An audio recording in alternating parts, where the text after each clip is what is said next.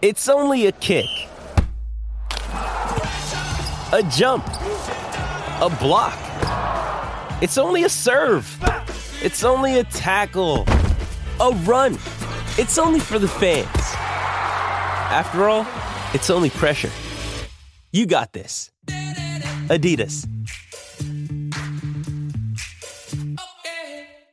Great form by you hitting play on this podcast. Now, check out Same Racer, the brand new racing app for same race multi-tips. Same Racer. Download from the App Store and Google Play. Powered by Bluebet. Gamble responsibly. Call 1-800-858-858.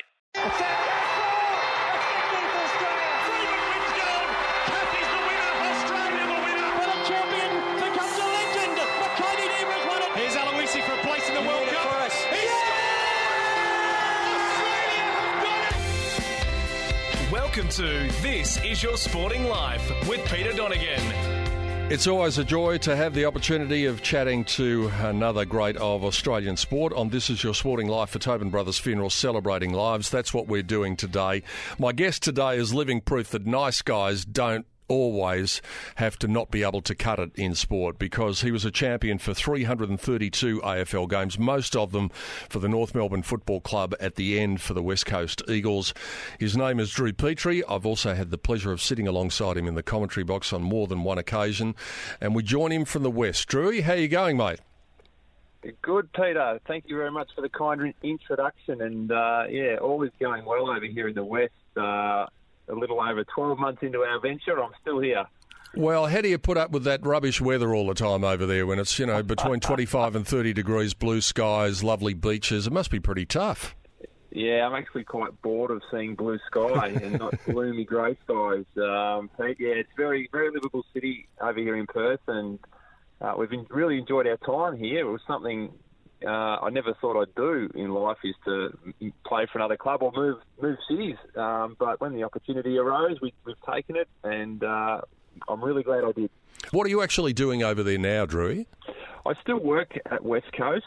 The department I work in is called the Game Development Department. So that, in short, involves working with female footballers and Indigenous and multicultural footballers, and just training them and identifying some talent in those three groups I mentioned, and hopefully picking a few stars that can represent West Coast in female footy in 2020, and also Indigenous and multicultural pathways, just sort of growing and engaging in those communities to develop some of those players as well. So it's a bit of a broad type of role, but it's I guess it's a community-based and a football engagement-based kind of role.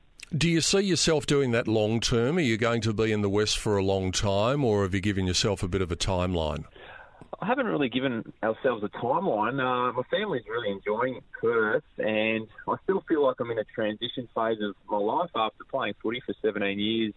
I think the next few years will be a transition phase, and I've got a great job, and I'm working at a great football club for the moment and learning so many fantastic skills. So there's no time frame. I've got a young family who, in sort of 5 or 4 years' time, secondary school will be on the radar. So that's when the decision might have to be made about whether we want to head back. But for the moment, we are taking it year by year.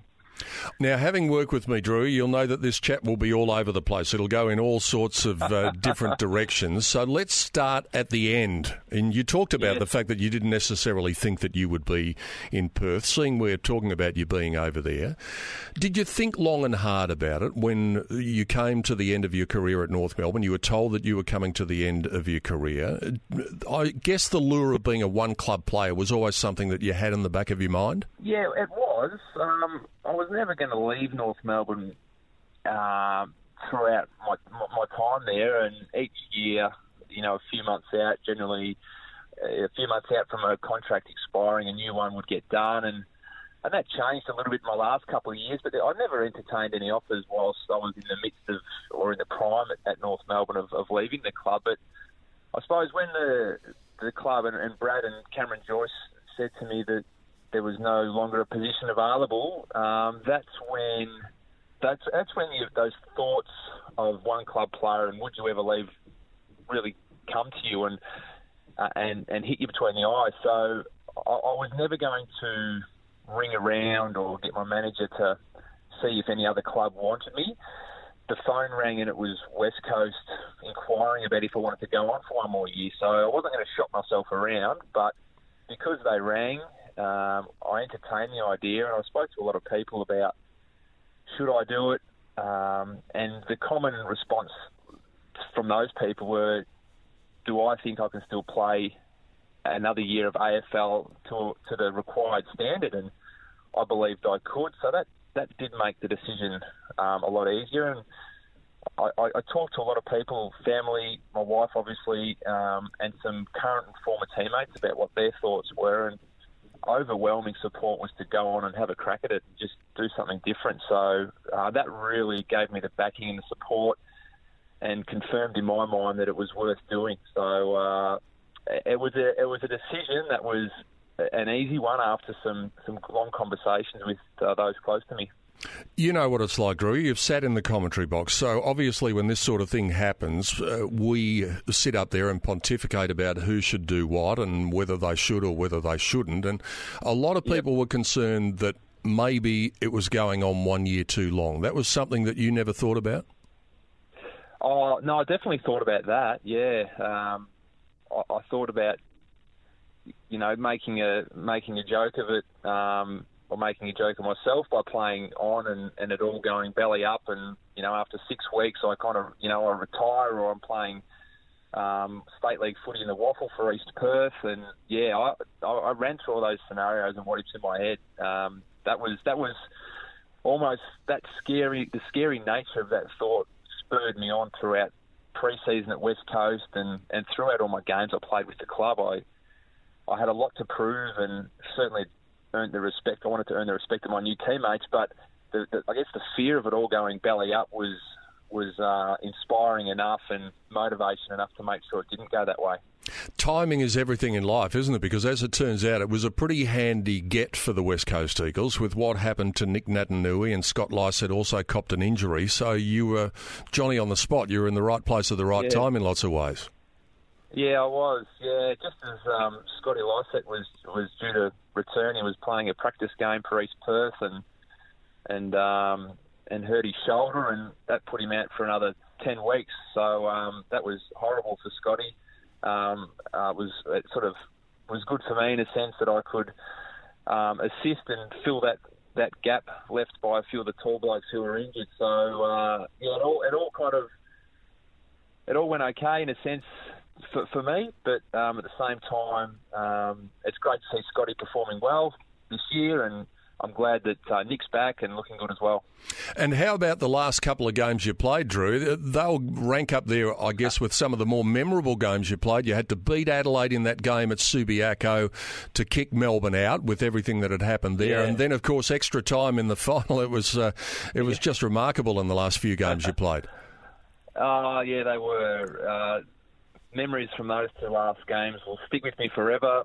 The game against Adelaide was the last game at Subiaco as well for West Coast, so there was so much theatre around that as well, which brought a huge crowd and an amazing atmosphere in. And the day before, we were watching, the boys were all tuned into Melbourne and Collingwood, and the players have a WhatsApp group, and as soon as Collingwood beat Melbourne by the margin, that WhatsApp group was going nuts with excitement. The boys knew the scenario and the equation, and the build-up, Saturday night leading into that Sunday game against Adelaide was just massive, and everyone brought their A game that day, and the memories will live with me forever. And then it led into Luke Shuey kicking that goal after the sign. I still see that from time to time, and it makes the hairs on the back of my neck stand up, and can't help but bring out a natural smile when I see that kick. So fond memories, and I mean the week that followed that was a hiding from the Giants. So it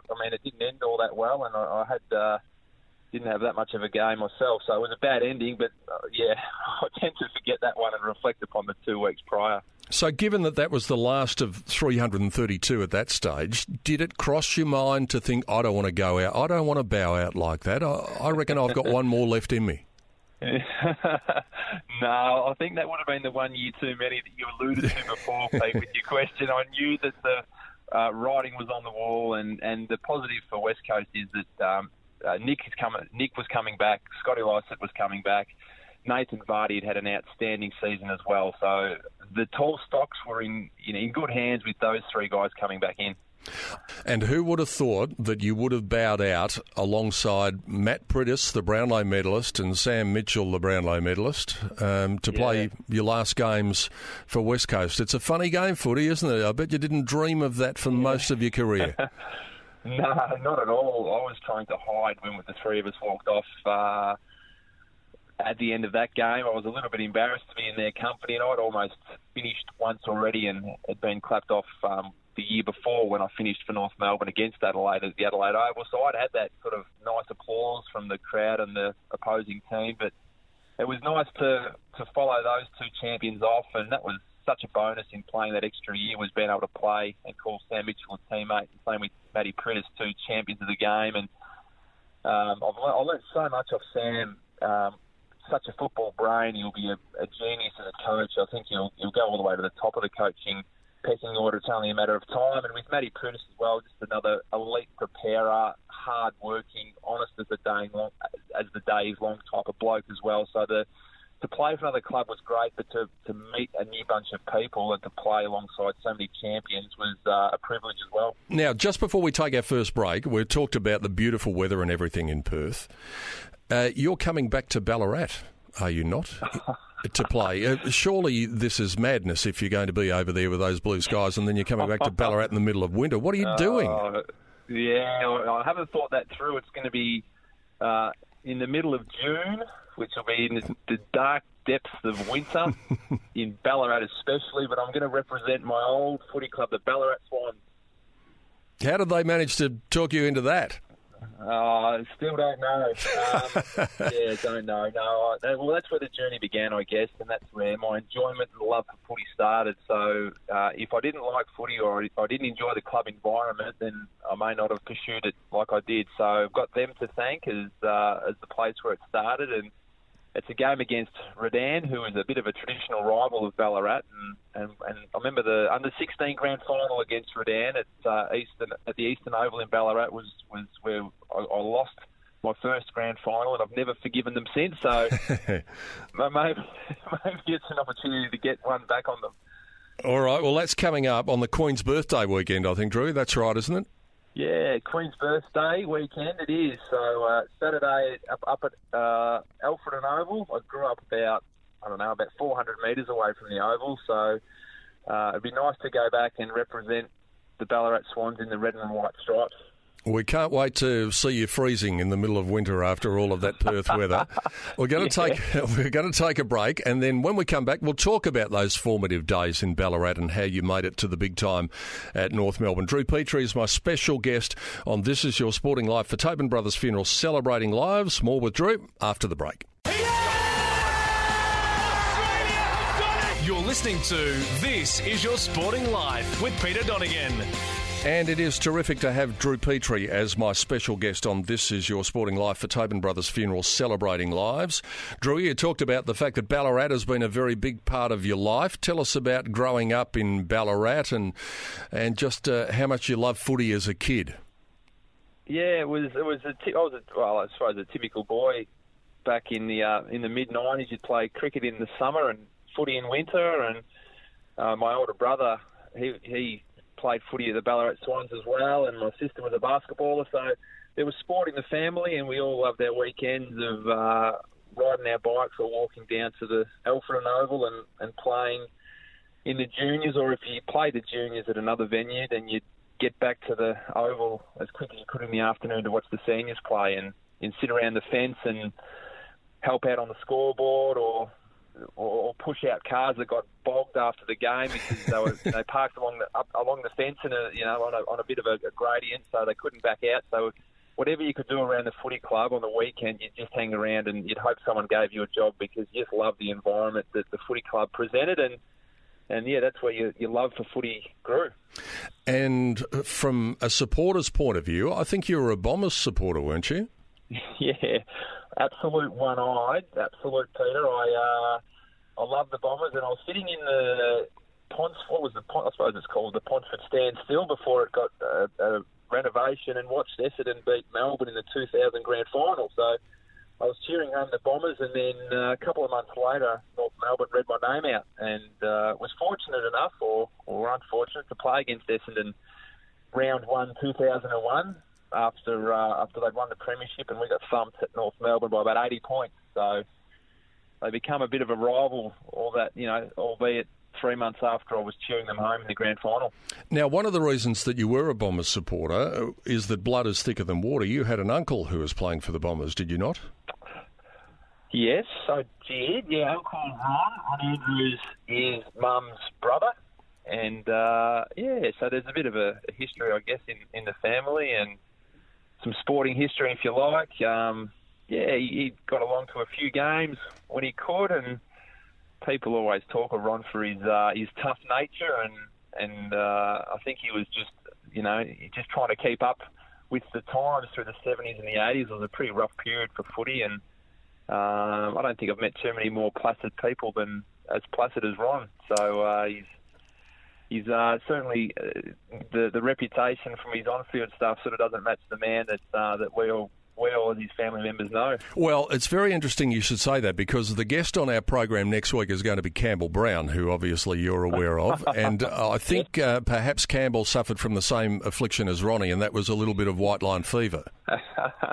Yeah, I know. Well, you do whatever you can on the footy field to win a game of footy, and you got a sort of sink or swim mentality at times too. So there's, I don't blame Campbell for being like he was, or for Ron having sort of a reputation of being a bit rough and rugged at times either. So you're just trying to keep your head above water, I think. And it's a bit of once you've crossed a footy field, I mean, there's only so much you can get away with now. So you got to try and bluff your way through, fake it till you make it, don't they say? So yeah.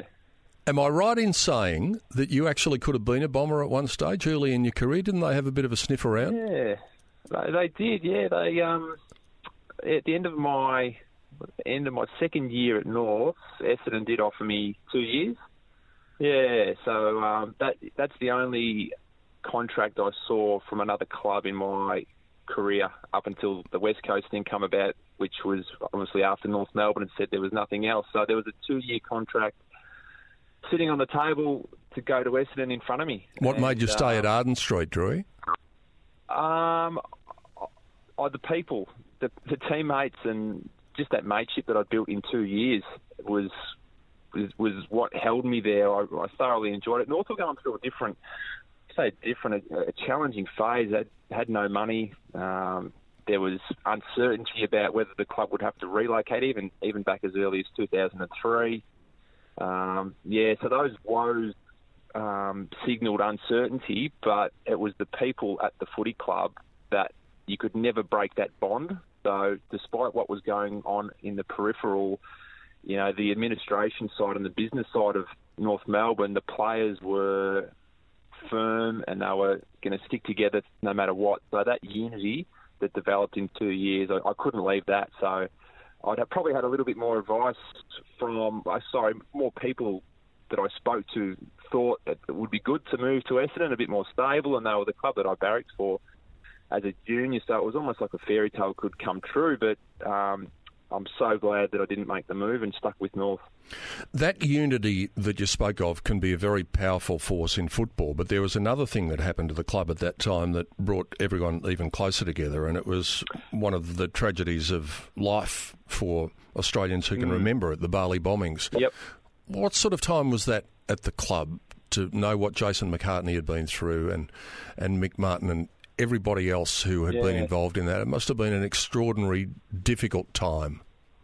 Yeah, very difficult. I remember seeing Jason, it would have been 3 days before that happened. The team had a footy trip to New Orleans, and I was leaving on a different flight. I went to Las Vegas after New Orleans, and Jason was flying back to Australia, then straight to Bali to extend his holiday. So I remember Jason seeing us all off and making sure that everyone was in their taxis to the airport in the morning. So I saw Jason, and then 3 days later in Vegas, you hear this news of the bombings that had gone off, and straight away we knew some of the boys were there, and then the rest of the news came to hand, and we all know what played out from there. But to see just the strength of an individual and to hear stories of Jason, putting other people on those Medivac flights out of Bali back to Australia, it doesn't surprise me, given that's the sort of teammate he was around the footy club as well, putting others before him. And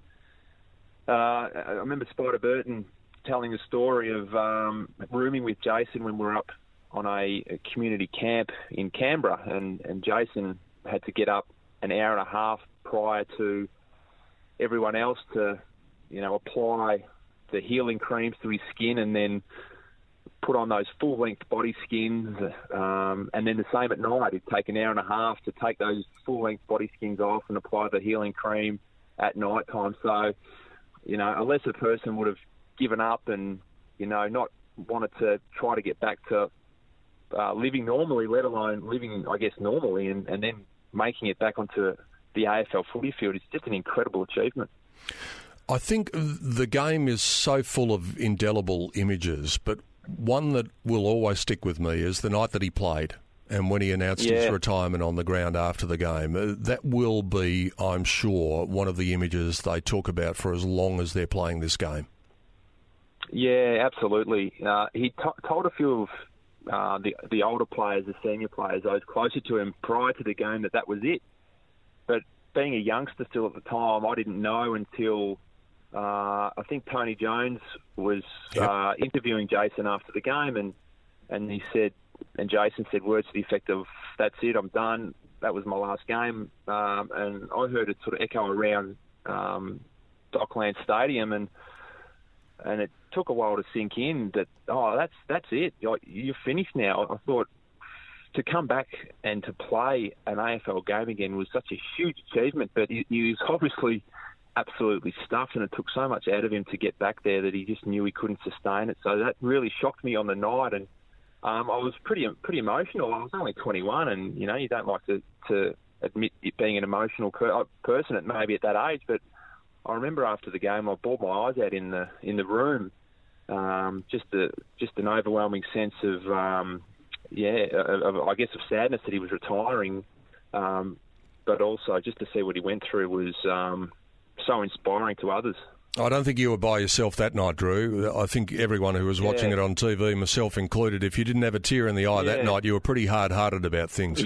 Yeah, exactly. Yeah, I wasn't the only one. I won't dub anyone else in, but it was just it was so touching for so inspiring for Jason to play again, and then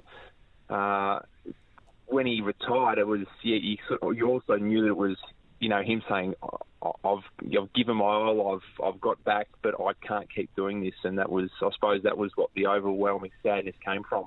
We touched on the galvanising effect that had on the football club, but there were other things that kept North together as a group because, let's be honest, you were in the have-nots compared to the likes of Collingwood and all of the bigger clubs who had this magnificent setup at whatever the centre was called those days for Collingwood down at the Glass House. But North was always 2 steps behind, if you like, with your facilities. They weren't exactly state-of-the-art, were they? No, they weren't. The now knocked down and condemned old grandstand, we used to do our weights up underneath that, and as time went by, after you do a set using some dumbbells, you drop the dumbbells on the floor, and gradually the floorboard underneath would start to crack, and then it'd give way, so you'd have to move the bench along a little bit further until that part of the floor gave way. And if anything needed repairing, it was we had some fantastic volunteers that would assist the repairs, but you'd also see the players chip in on a Saturday afternoon, and if something needed fixing, they'd do it themselves. So we never saw or thought of that we were missing out. There was never any acknowledgement of maybe we're missing out on things or they've got shinier equipment than us. It was more of a galvanising thing, and we felt that was something that we had on other clubs, was that unity we could develop out of not having as much was greater than those that had all the fancy equipment, gym equipment, nice facilities. So we used that to our advantage. Didn't look at it to make an excuse of it. Well, given the facilities you didn't have at your disposal, the club did an exceptional job of reaching the finals on a consistent basis after those premierships late in the 90s, but you were still a very competitive lineup against the odds in lots of ways. Yeah, we were. Yeah, we got used to that, and I think it almost still exists a little bit at North. We're not quite. You still haven't quite got that level of respect that the club will be aiming for, and I think that'll come once the club starts to win some premierships again, which is hopefully soon. But I remember times where we had sort of the old portable classrooms that you see, lots on school sites around the country, and any time that the footy department office would move, or there'd be new desks moved into a different part of the building, we'd jump at the opportunity to renovate this room ourselves and make it our players' room. And again, Saturday afternoons, you'd be knocking down walls and painting things and lifting couches through, and we'd be ringing club sponsors to see if we can get a couch at a decent price or a TV at a better price. So that we'd always be willing to pitch in and never thought we'd missed out too much. And that's what built us up to be such a unified group. It was at your time at the club too that you might have thought that you would have been seeing some blue skies somewhere else. Did you really think that you were heading to the Gold Coast at one stage, because that seemed to be the direction the club was taking? Yeah, I did. In the 12 months leading into the Gold Coast, saying it's now or never, we were doing a lot of promotional work up there, a lot of school visits, a lot of pre-season competition games. Our community camp would be up there. I remember getting flown up there with a bunch of players, and they fly up our partners as well. So we had a weekend of filming ads and doing commercials and appearances. And, the AFL was putting us up for 3 or 4 nights to really sell ourselves, but sell our AFL into the Gold Coast. So we were doing a heap of stuff, and I thought we were poised to move. And if the move had have been vetoed and ticked off by the club, then I would have been happy to stay at North Melbourne and move up to the Gold Coast. I didn't have any kids, or at the time I had my now wife Nicole. We spoke about what would happen if this happens, because we had to go through the what ifs, and we'd go and stay as North Melbourne. But I think North Melbourne would have quickly became something else, and which would have been horrible. So I was willing to stick it out, though, if we had to move. We mentioned, Drew, some of the memorable games you played in. When we come back on the other side of the break, I want to talk about one particular game. It was a big game in the history of the North Melbourne Football Club, and that was Glenn Archer's 300th game. And it wasn't a bad game for you either. We'll touch on that when we come back on the other side of the break. Drew Petrie is my special guest on This Is Your Sporting Life for Tobin Brothers Funerals, celebrating lives. You're listening to This Is Your Sporting Life with Peter Donegan. And it really is a pleasure for me to have Drew Petrie as my special guest on this edition of This Is Your Sporting Life for Tobin Brothers Funeral, celebrating lives. Drew, we talked about that milestone game for Arch in round 13, 2007, his 300th game. Your game was all right that day?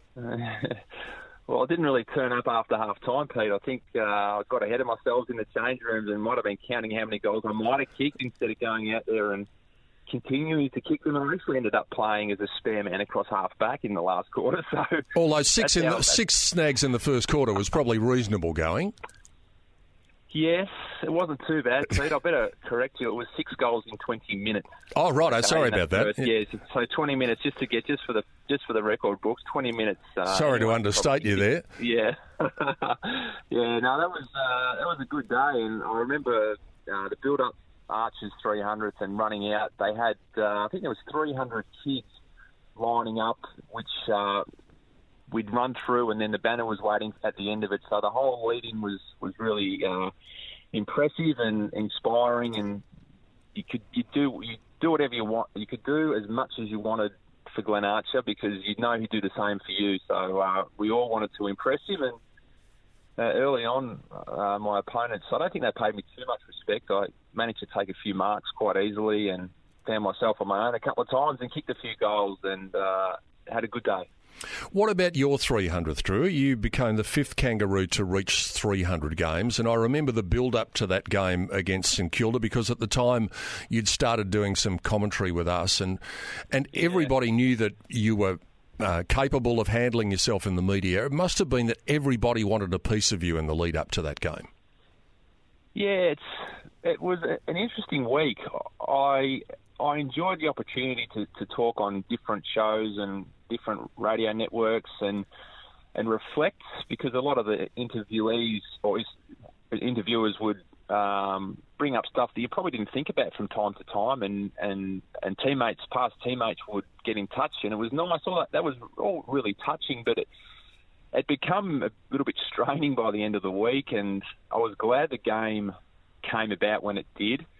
I understand there's a fair bit of fuss to make over someone playing 300 games, because it doesn't happen that often, and I really appreciated all the well wishes, and it was really enjoyable. But at the same time, I was glad when I was out on the field and could start playing the game, and I was glad on the Monday, the following week, that there was no hype, no hysteria, that it could just be business as usual, because it was a good week, but a bit of a demanding week at the same time. At least you got the chocolates that day. You won.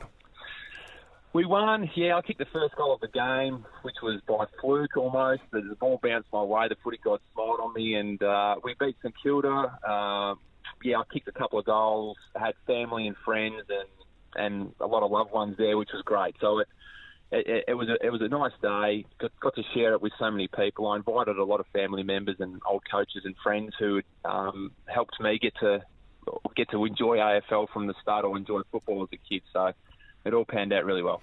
We touched a bit, Drewy, on what happened at the end of your time at North Melbourne. It's very hard for anyone to be told that they're no longer part of long-term plans in any form of life, not to feel, not bitterness, but a bit of disappointment. Was there any sense at all of disappointment that had happened to you and to Boomer and to Nicky Dowell and to Spud Ferrito? As a collective or individually, did you feel disappointed with the way that it was all handled? Like, I didn't have the disappointment there, but people would come up to me and express their disappointment of the situation, and I heard a lot of people talk to me about, the club didn't handle that very well, and you could have played on, or Boomer could have played on for sure, and maybe people telling me that a lot, they almost tried to, I felt like they were trying to convince me that I should be disappointed, but I wasn't, because I understood that the club, we weren't going to win a premiership in the next couple of years, so I understood that the club had to move a few of us on and build for the new premiership tilt. And you've only got to look at the evidence of how well Ben Brown is playing at the moment, and to think that if I had hung around one more year, I might have hampered Ben's progression and gotten his way even in the forward line. I would have hated to have done that. So the couple of years that he's had since I've left have been outstanding, and I wouldn't have wanted to hamper that in any way. So you've got to look at the evidence with these things, and is our forward line in capable hands since I left? Absolutely it is. One last thing, we touched on what would turn out to be your last game with West Coast, which was a 10-goal thumping. As it turns out, you were actually used to it by that stage, because what you thought was going to be your last game was a bit of a thumping at the hands of Adelaide as well. That was a 10-goal margin. Yeah, it was a rotten night as well. Yeah, they thumped us. We sort of limped into the finals that year after winning, I think it was 9 of the first 10 games. We were going really well, and then we won 1 or 2 of the next 10. So it was a very different season. It wasn't a lot of confidence in the group leading into that game, and copped a fair hiding. So it was nice the following year to get back to Adelaide Oval and beat Port to get some kind of redemption against the South Australian clubs. Anyway, I'm not going to have any more bad memories. We're going to take a break. When I come back, there are a couple of other things that I want to ask you about. One is something to do with Frank the Tank. And the other thing is to do with a time, seriously, where you might have feared for your life on the football field. We'll talk about that when we come back on the other side of the break with Drew Petrie. Final segment coming up on This Is Your Sporting Life for Tobin Brothers Funerals, celebrating lives. You're listening to This Is Your Sporting Life with Peter Donegan.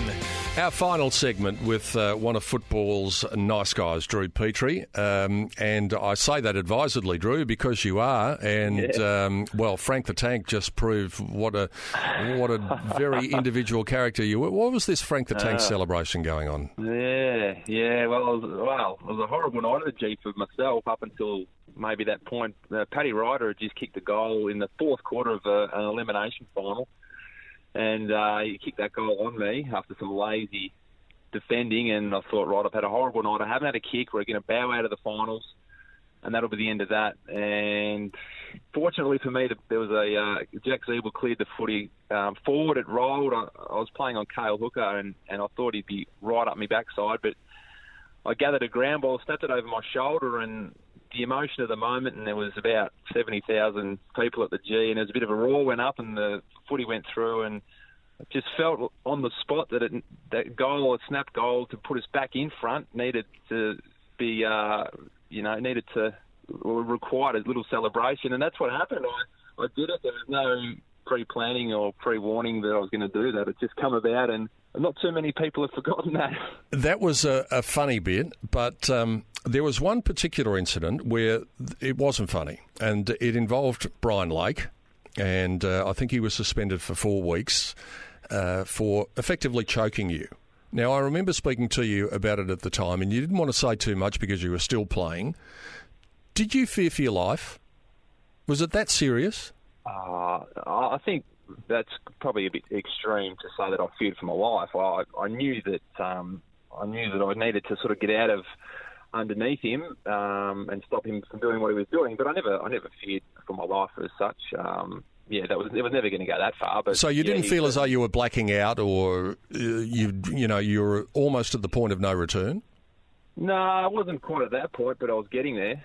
That's why that's why I had to grab, and I think I effectively nearly had to punch him in the face a couple of times to try and get him off me. But I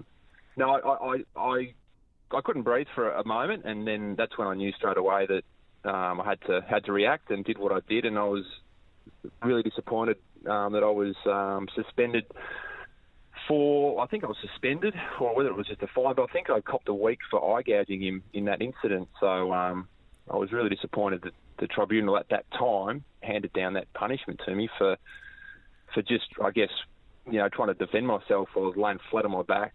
So that, I think that suspension, that irked me more than Brian's actions. So I had to go to the tribunal and get myself off in the first place. So I wanted to play the following week, and what irked me as well is that I was approached by the opposing legal counsel prior to the hearing, and they implied that I was making it all up and that it wasn't as serious as it was, and that, can you help him out, sort of stuff, and that nearly saw red, nearly threw the chair at the opposing legal counsel, but that person managed to walk out of the room, and that made me a bit more angry. So, I got off, and then I left. I didn't have to give any evidence in Brian's case at the tribunal. I just had to get myself off my suspension or my charge, and so I could play the following week. And once I'd done that, we left the tribunal, and then his case took place. Knowing you as I do, it takes a fair bit to rile you. You are one of the most placid people that I've ever met in football. So for that to happen, that must have been really getting up your nose, what they suggested there. Yeah, it did. And I'm always happy to, the players' code out there, you look after each other, absolutely. As I said, I didn't have to give any evidence in Brian's case. The tribunal made their mind up from the evidence that he spoke about, and from the prosecutor. I didn't have to say anything, so I had nothing to do with that case. But I guess to be approached and it to be put in front of me that I might have been carrying on a bit, or may have been making certain parts of this up, or the severity of it I was making it up. That really got under my skin, and it still does. I kind of I wish I had my time again in that room when the representative put that in front of me that I may have just been carrying on a bit. So what would you do if you had your time again, Drew, in that room? Well, I didn't say much, Pete. I got hot under the collar, but I didn't raise my voice or anything like that. The representative, just after he put it to me, the conversation lasted about 5 more seconds, and it was all amicable. And then only after the fact did I think, hang on, he's just implying that I'm weak of character. He's challenging my my character, I guess, in what I was in the way I had to react in the game, and what really went on. And certain things bugged me, and that really did. So you didn't actually tell him to go forth and multiply. You're a better man than me. I would have.